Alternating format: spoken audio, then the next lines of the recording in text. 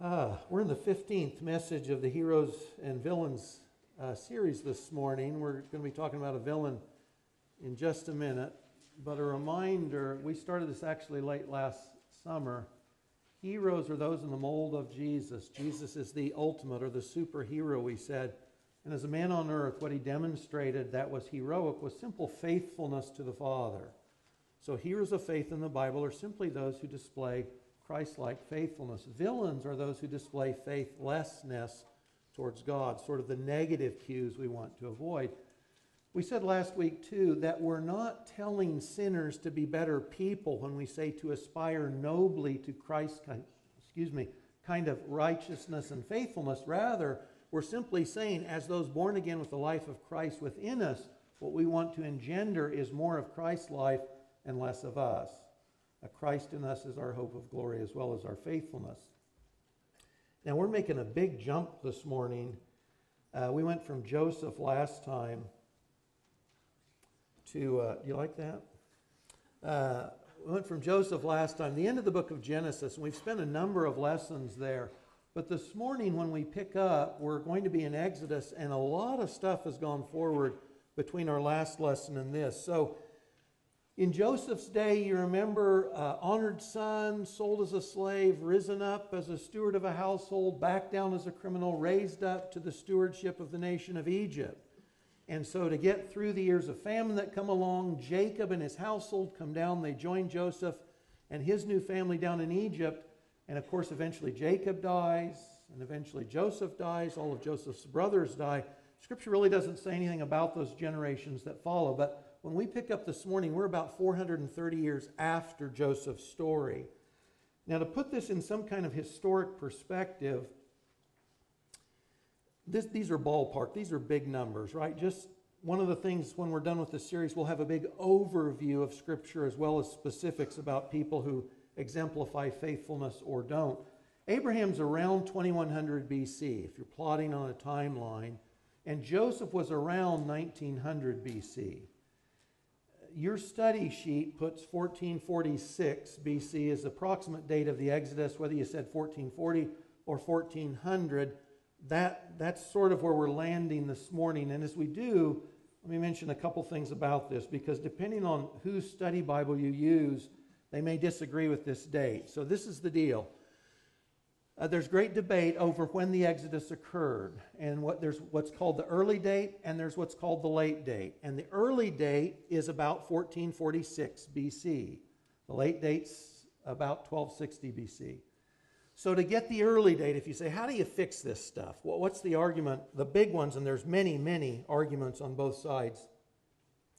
1 Kings 6:1 says, in the 480th year after Israel came out of Egypt, it's the 4th year of the reign of Solomon, and it's when he begins building the temple. Now we think, for a number of reasons, that 966 is that date. Historians generally agree that's the date the temple building began. So if you add 480 years to that, you get 1446 BC. So that's why. Now if that's the case, Tutmosis III is likely the Pharaoh of the Exodus. You know, he's never named by name. So it's just the Pharaoh, the king. Those who argue for the date 1260 or thereabouts BC, Ramses II would be the Pharaoh of that Exodus, or Ramses II's son. And they basically argue this: 480 years in 1 Kings 6 is not meant to be a literal number, but a symbolic number that represents, I think is it 40 generations of 40, something like that.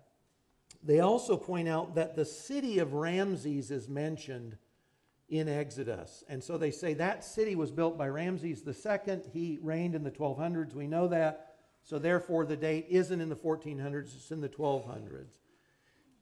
Guys, I've looked at archaeology for a long, long time. I've gotten archaeological journals for decades. This is my deal. I'm an early guy. And what you'll find if you study it is this: almost always, if you argue for a late date, the archaeologists, most of whom are not Christians, will tell you that none of the Exodus account is historic or literal, and that there is no conquest of the land of promise, that Jericho was a pile of rubble when Israel got there. And generally you'll find that the guys who argue for an early date say that the stories are historically true. They really happened just the way the Bible says they did. So I've hung my hat on 1446, not 1260. You can do all kinds of reading. There's tons and tons of literature on this. That's where I'm hanging my hat.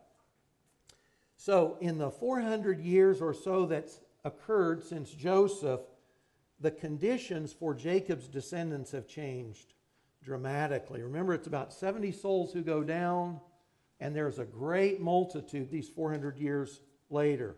And so the conditions and the number have changed dramatically. This is where we pick up in Exodus 1. I'm going to start at verses 8, and we're just going to quickly run through the story, some elements, so that we can get to Pharaoh himself, because he's the lesson. There arose a new king over Egypt who didn't know Joseph. And he said to his people, "Behold, the people of Israel are too many and too mighty for us. Come, let's deal shrewdly with them, lest they multiply and, if war breaks out, they join our enemies and fight against us and escape from the land." So Pharaoh says two things. These guys are a liability if we're invaded, but also if they just leave, we're without the benefit of their labor. So in the succeeding verses, we find this. Pharaoh sets taskmasters over the Jews. He enslaves them. He gives them heavy burdens. He treats them ruthlessly. They're worked as slaves. These are all descriptions from Exodus. Their lives are bitter. Their service is hard. They're making bricks and mortar to build Pharaoh's cities and monuments. They're working in Pharaoh's fields. And it doesn't matter how hard they're treated, how harshly. The text says that they just keep reproducing and increasing. It doesn't get any better. And so that's when Pharaoh says to the midwives, you remember the story, hey, when you go and attend those Jewish gals having babies, if it's a boy, kill it. This is a pro-abortion policy back in the day of Pharaoh. If it's a boy, you kill those. Well, the Jewish people cry out to God. This is in Exodus 2, 23 and 24. And God recruits a reluctant leader named Moses. He tells Moses, and we'll look at Moses next time, so we're not going to get into the specifics about him today. He tells Moses, you go back to the land of Egypt where you came from. You're going to confront Pharaoh with God's demands to let my people go from Egypt, go back to the land of promise. And this is based on a promise God made to Abraham in Genesis 15:16. He said, you're not going to get it now. Your descendants aren't going to get it now. 4 generations later, they're going to get it. Exodus 3, listen to this. And this is a great passage for numbers of reasons, but listen to the wording. Exodus 3, 7 through 10. The Lord says to Moses, I have surely seen the affliction of my people who are in Egypt. I've heard their cry because of the taskmasters. I know their sufferings, and I have come down to deliver them out of the hand of the Egyptians and to bring them up out of that land to a good and broad land, a land flowing with milk and honey.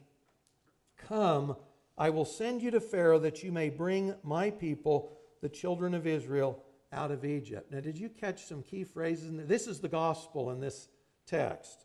I have seen the affliction of my people. I have heard their cry. I know their sufferings, and I have come down. That sounds like the incarnation to me. God looks down on the earth. He sees our suffering, our affliction under sin, our enslavement, and he says, I'm going to come down, and I'm going to bring deliverance. And by the way, you know, even as believers today, you and I find we suffer in one way or another, right? Our own sin, the sins of others, life is hard, physical ailments, you name it. I love this text because when you cry out to God, He's listening, He sees, He understands, He's there with us. I love this for a number of reasons, but that's God's task to Moses. You're going to go down and you're going to lead them out. Now, the Pharaoh that Moses ran from has died, the text says. So when we pick up the Exodus account, it's not the Pharaoh who ordered the death of the boys. This is another Pharaoh. Again, if the early date's correct, this would be Tutmosis III. So when we look at what does faithlessness for this Pharaoh look like, and I don't want to jump ahead. I want to lay some foundation before we do. The first thing that we're pointing out is simply this. Pharaoh is an idolater. Now, you probably say, duh, because everybody's an idolater in the Old Testament outside that small cadre, right, of God's special people. Or, guys, this is true today too, though, isn't it? Isn't it? So think about this. Pharaoh personally oversees a religion that has over 2,000 gods in Egypt. Pharaoh is faithless to God, period. He's faithless to the God who created him and to the one who set him on the throne. And remember this, that when Noah and his children and their wives get off the ark, everyone has the same knowledge of God. Everyone knows the same stories. Everyone has the same ancestry. But what you see happening in history over time is, as they disperse and as one generation passes down to another, those stories that they all held in common get corrupted. And so you'll see variations on the theme throughout pagan cultures, but they're digressions from the truth. And it's because this is exactly what Paul says in Romans chapter 1. And this is what Pharaoh did, and this is true of all idolatry. He did not honor God or give God thanks. He became futile in his thinking. He turned to a foolish and darkened heart, and he exchanged the glory of the immortal God for images resembling mortal man, birds, animals, and creeping things. And as you look at the images of some of the gods of Egypt, it's not just the sun called Ra or Amun sometimes, but it's also these part human, part male or part female, part animals, sometimes just animals. But this is exactly what Romans 1 lays out to tell us, that all humanity outside God's covenant people had capitulated by hardening themselves against the revelation of God that they already had to worship something less than God. And God, this is always what idolatry does. We diminish God's glory. We make him more like ourselves. It's always a diminishing of God's glory. It's always an element of faithlessness. And that's where we start with Pharaoh. All forms of idolatry are faithlessness towards God. And guys, this doesn't just apply to people in other parts of the world or way back in the day, ignorant people, because God tells us today in 1 Corinthians 10 to flee idolatry. He told the church, he tells Christians to run away from idolatry. This isn't just a sin that it can affect others. This is a sin that affects us as well. So Pharaoh is faithless to God in his idolatry, but he's also faithless in this sense. You know, when Jesus is asked in the New Testament, what are the two great commandments? Jews are thinking of the law that God gives Moses at Sinai, no doubt. What are the two great commandments? And Jesus says, love the Lord your God first and foremost, and then love your neighbor as yourself. Now, guys, that was always true before the law was given. It was true under the law, and it's still true today. What do you think happens to people who fail to love God vertically first? They fail to love neighbors horizontally second. And so you not only see Pharaoh's faithlessness towards God, but you see it faithlessness towards his neighbor. He doesn't love his neighbor. He enslaves the people around him. His harsh treatment of the Jews was faithlessness towards their Creator. And this is always what happens. If you want to oppress or abuse a people or a person, you first dehumanize them. You raise yourself up and you push them down. This is Pro-Life Sunday, and the first group I'm thinking about are the unborn babies. So all we say is either they're not human, and because of the ability we have with ultrasounds to see little children in the wombs, their faces, you really can't get away with that anymore. We now say, though, they're not as important as someone else. The unborn are not as important as the born and the living. We dehumanize them. We make them less important than we are for one reason or another. And this is what you'll always see through history. This is what Pharaoh did to the people who weren't Egyptians. They're not like us. We're better than them. We'll treat them any way we like. This is true of the Jews in Egypt. It's true of the Jews again, isn't it, in Europe? Not very long ago. It was also true of the gypsies and the infirm, the crippled, the mentally unstable in Germany. We dehumanize them, and then we say we can do anything with them we want. Faithlessness towards our brothers and sisters horizontally always follows faithlessness towards God vertically. So you see that in order in Pharaoh's life. You also see this specifically. Pharaoh is specifically threatening God's children. In fact, and this is a paradigm you see worked out in the Exodus account, God calls Israel his firstborn son. And it's God and his son against Egypt and Egypt's son. So this is in Exodus 4, 22 through 23. Excuse me. This is God speaking to Moses, "Say to Pharaoh, 'Thus says the Lord, Israel is my firstborn son. And I say to you, let my son go that he may serve me. If you refuse to let him go, behold, I will kill your firstborn son.'" And remember, in these cultures, the firstborn son was, if you will, the symbol of the power of the father. It's the extension of the power of the father. And so here's Pharaoh in Egypt, and he has, God says, God's son. He's holding God's son hostage, and God says, "I won't stand for this. This is my son. If you don't release my firstborn son, my covenant people, I will take your son instead. One of us is going to lose in this." And Pharaoh is attacking the covenant people of God, the apple of God's eye. He's faithless towards God and being faithless specifically to God's people. You'll see this, and these are on your study sheet. Hosea 11:1, though, talks about the Exodus. "When Israel was a child, I loved him. Out of Egypt I called my son." But you'll see that same text quoted by Matthew to say what was true of Israel in the Exodus is true of Jesus. Jesus was the ultimate fulfillment of God saying, "This is my son, release him." And of course you see Jesus and his family coming back to the land of promise out of Egypt, just like the Exodus.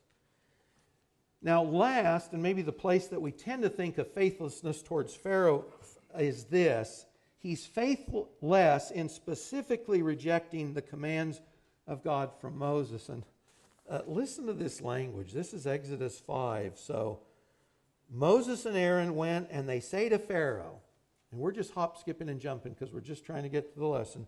"Thus says the Lord, the God of Israel, let my people go that they may hold a feast to me in the wilderness." But Pharaoh said, now listen to this. This is a little mortal man on earth, and this is his response to the eternal I am. He says, "Who is the Lord that I should obey his voice and let Israel go? I don't know the Lord. Moreover, I will not let Israel go." I don't know God. That God you're talking about, I don't know him. Guys, this is exactly the language of atheism today and agnostics. So we talked about this in Sunday school. If I don't want to obey what God said, I say, I'm not sure he's really God. I'm not sure that's really the Bible. I'm not really sure that's true.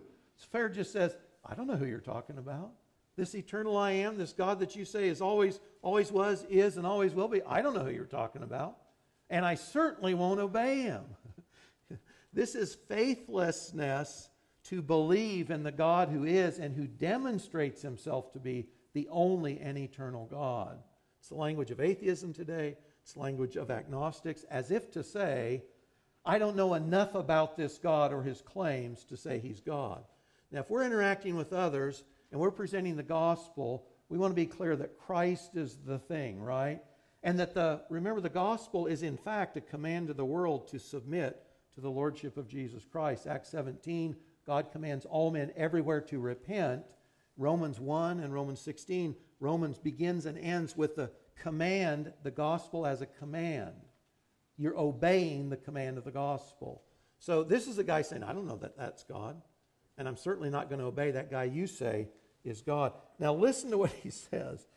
And 10 times God says, God records, Pharaoh hardens his heart. So in those miracles, what you'll see is Pharaoh keeps saying, the text says of Pharaoh, he hardened his heart. There's 2 Hebrew words used here. One means heavy. In fact, a variation of that word is used for glory elsewhere. Heavy. So in my mind, I've got a huge granite boulder and it's sunk in the earth. It's heavy and it's immovable. It's got such inertia, it's not going to move anywhere. So Pharaoh makes his heart like a stone set in the earth. It's not moving, period. The other Hebrew word means strong. So, you know, if I'm on one side of a door and you're on the other and I try and get in and you feel me and you push, and, you know, initially I just go like this to test the door and you push back, it's just a little push. But if I push harder and you push harder back and I push harder yet and you put all your force, that's what Pharaoh's doing. He's making his heart strong. Every opportunity to obey God, he says no, and it gets harder and harder to do so. And he strengthens himself in his faithlessness, in his refusal to obey. Exodus 7:13 says, still Pharaoh's heart was hardened. He wouldn't listen to them. 7:14, Pharaoh's heart is hardened. 22, Pharaoh's heart remained hardened. I didn't list all these, but if you do a search and you just put hard with the asterisk, all these will come up in your Bible search. So his response to God is faithlessness, and it's this adamant no every time God tells him to do something. His creator and the eternal God says no. You know what happens to people that say no to God long enough? God says no back. In Exodus 3:19, when God approaches Moses initially, he says this, I know that the king of Egypt will not let you go unless compelled by a mighty hand. God knows the beginning from the end. He's eternal. He's not locked in time. He doesn't guess about the future. So he tells Moses, you're going to go down, you're going to tell him to do these things. He's not going to. And I will have to compel him. And so then he says in Exodus 4:21, the Lord says to Moses, when you go back to Egypt, see that you do before Pharaoh all the miracles that I have put in your power, but I will harden his heart so that he will not let the people go. 10 times the text says Pharaoh hardens his heart. 10 times the text says God hardens Pharaoh's heart.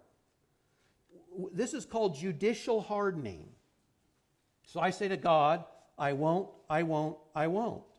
And then God says to me eventually, okay, well, you can't, you can't, you can't. There's Proverbs 29:1 speaks exactly to this. A person who's often reproved but stiffens his neck will be suddenly broken, and that without remedy. That we've got to be careful, and this is, Pharaoh's an unbeliever. We're not parsing how this applies to believers versus perhaps unbelievers today, much less through history. But there's this truth that the more fully we give ourselves to something, the more likely it is that it's going to destroy us. And that's what happens here with Pharaoh. So he tells God, I won't. And God eventually says to him, okay, I'm confirming your decision. This is who and what you've chosen to be, and this is who and what you will be. This is what I'm making you. God didn't start it. God simply finished it. Now, if this sounds unjust, and I know for some people the first thing it sounds is God's unfair because now Pharaoh can't turn around. And I'd say 2 things to this. So if that's the wheels going on. Guys, the first thing is this, and I think Christians, not just those who are unchristians today, we absolutely minimize God's God and we're not. He's God and we're not. So what you'll find in Jeremiah and in Romans 9, the same thing, is God says he's a potter with a lump of clay. And guess what you and I are? We're lumps of clay. And he says he can do with us whatever he wants. Because he's God and because we're not. He's God, we're not. We're clay in his hands. He can form us any way he wants. In fact, that's the creation account, is it not? How'd God form Adam? He pulled the dirt, the clay, the red stuff of the earth together, like a potter puts mud together, and he breathed in the breath of life because he's God. He can do whatever he wants. The best thing that can happen in the world for God or for us is that God is glorified, and everything he does is for his glory. He demonstrates the perfections of his own excellencies. He's God and we're not. That's the first thing. The second thing, though, is this. God's never less than just. He's never less than just. God never does an injustice. When he stamps you can't on Pharaoh, it's just. Pharaoh has said, I'm going to be this kind of a person, I'm making this kind of decision, and God says, fine, you've got it. This is your choice, this is what I give you. He's never less than just. In fact, we know as believers today, do we not? He's merciful. His love endures past generations. We exist by his grace. So we don't want to mistake this judicial hardening on Pharaoh for anything less than justice or God's ultimate mercy and grace. It's never less than his perfection. He's God, we're not, and he's never less than just. So Exodus 7:3 says, I will harden Pharaoh's heart, and though I multiply my signs and wonders in the land of Egypt, Pharaoh will not listen to you. Exodus 10:1, go into Pharaoh, I've hardened his heart 10 times. Again, I'll let you do your own search. Those aren't all on your study sheet. Now let me ask you a question. Why do we have this? Why is Pharaoh here and why is Egypt here and what in the world is going on? What's God's ultimate end game or plan for what's going on here? Now the text tells us God's conquest over Egypt and Egypt's king was a demonstration to the world that Yahweh, whose name means I'm the eternal one, I've always been, I will always be, was the true and living God as opposed to all the idols and false gods worshipped in Egypt then and every place else in all times, all places. God says, I'm God and nothing and no one else is. So this is the thing. In that day, Egypt is the most powerful nation on earth. Pharaoh's the most powerful man on earth. Therefore, the gods of Egypt are assumed to be the most powerful gods on earth, right? Everybody believes in their different regional gods. So Egypt's gods must be the most powerful. So what does God do? He picks the most powerful nation with the most powerful king, whose gods are understood to be the most powerful gods, and he knocks them all down to show I'm God and they're not. There's no God besides me. There's no hope besides me. I'm God and they're not. This was a demonstration of God's power, and it's exactly what God says he's doing in Exodus 9, 10, and 11. He says this in Exodus 9:13. The Lord said to Moses, say to Pharaoh, at this time I will send all my plagues on you yourself and on your servants and your people. The initial plagues, Pharaoh's not feeling it. He's safe from them. He's got his water. He's not afflicted personally by those initial plagues. And God says, you've sort of been sitting on the sidelines so far. But he says, so that you may know, Pharaoh, so that you may know there's none like me in all the earth. For by now I could have put out my hand and struck you and your people with pestilence, and you would have been cut off from the earth. I could have knocked you down already. But for this purpose I have raised you up, to show you my power, so that my name may be proclaimed in all the earth. This is quoted in Romans 9. God says, I've raised you up. I know you're a stubborn person. I knew you'd resist my will. So I've raised you up so that through you, the most powerful man on earth, I may demonstrate my power. I'm going to get victory over you and Egypt and the Egyptian gods, and my name will be proclaimed in all the earth. I love this. And of course, what do you read throughout the Old Testament and the Psalms and the prophets? The defeat of Pharaoh and the Exodus, which we'll look at next time, is brought up time after time after time after time. This is the God who defeated the most powerful forces on earth. That's the God who overcame Pharaoh. You see this in Exodus 10:1. God's hardened his heart that I may show these signs of mine among them, and that you may tell in the hearing of your son and of your grandson how I have dealt harshly with the Egyptians and what signs I have done among them, that you may know that I am the Lord. Do the Jews end up doing that? Guys, no, this isn't the Exodus account today, but what happens every Passover?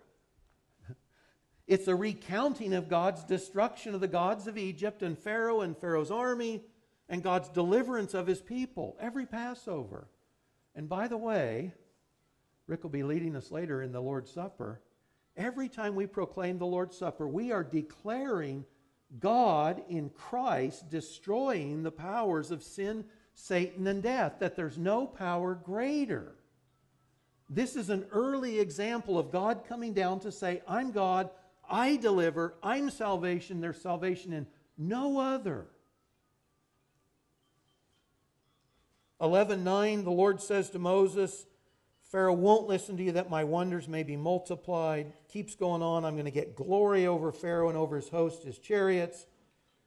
Pharaoh and his Egypt and the gods are means by which God demonstrates his own power and his own glory. That's what this is about at the end of the day. Guys, on the larger stage and the scheme of things, you've got this. That was true. That really occurred in time and space. It's history. We believe that. But it's also meant to be an example. Egypt represents the world system, the cosmos. That's the Greek term John uses in the New Testament. And the world or the cosmos is that world power, presence, that's in sin, that's subjugated by Satan, that's organized, if you will, against Christ and against the Lord. And of course, ultimately this comes to bear in a full-fruited rebellion against God that the Scriptures still speak about before Christ returns. But Egypt represents the world. It's the place of slavery. It's the place of sin and moral and spiritual darkness. Pharaoh represents the god of this world, Satan. He's the power on earth, absolutely faithless against God. His fist is in heaven against God. He's the one that enslaves people, that makes life hard and bitter. He's opposed. In fact, he persecutes God's people and God's plan. And God says at the end of the day, just like he did with Pharaoh in Egypt, he does with Satan and the world and the powers of this world. He uses them as a demonstration that he's God and they're not. And that it's to him we give an account. You bring this up in Colossians 2. Remember that the gods of Egypt were as much in the sights of God as Pharaoh and the country, because all people at that time were worshiping their own regional gods. Well, today for you and I, whether those gods are a real statue, Paul says in 1 Corinthians that idols are nothing. A statue is nothing, but behind statues are demons. There are demonic powers that cultivate people's belief in idols.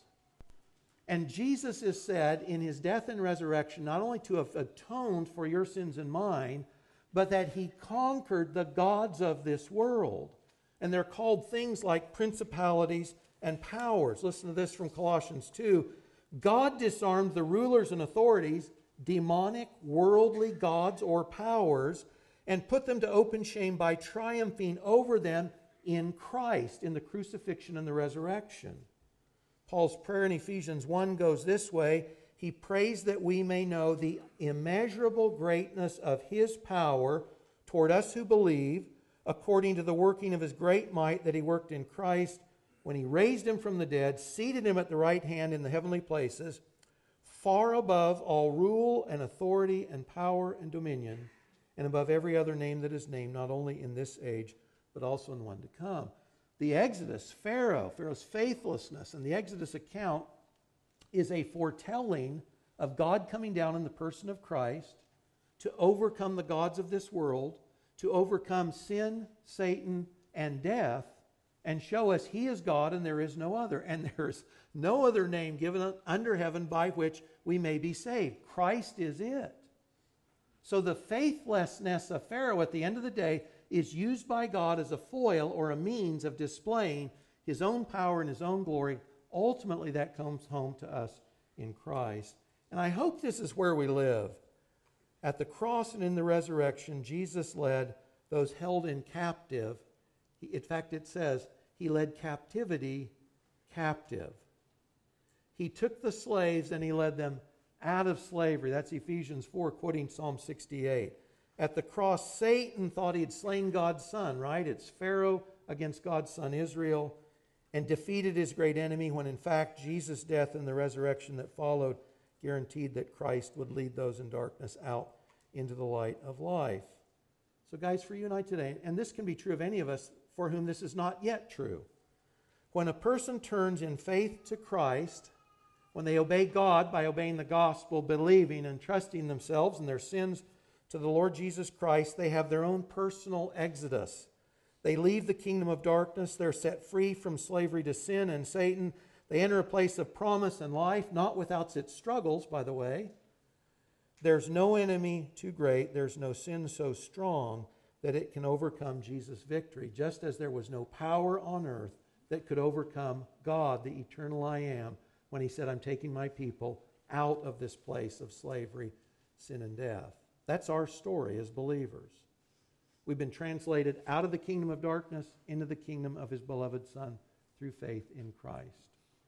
Well, if you would, stand with me and read from Psalm 135. This is looking back on something similar to this occurrence in Exodus. You guys got it? Yep. Read with me if you would. For I know that the Lord is great, and that our Lord is above all gods.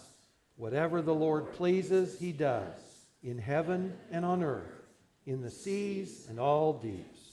Your name, O Lord, endures forever. your renown, O Lord, throughout all ages. Amen.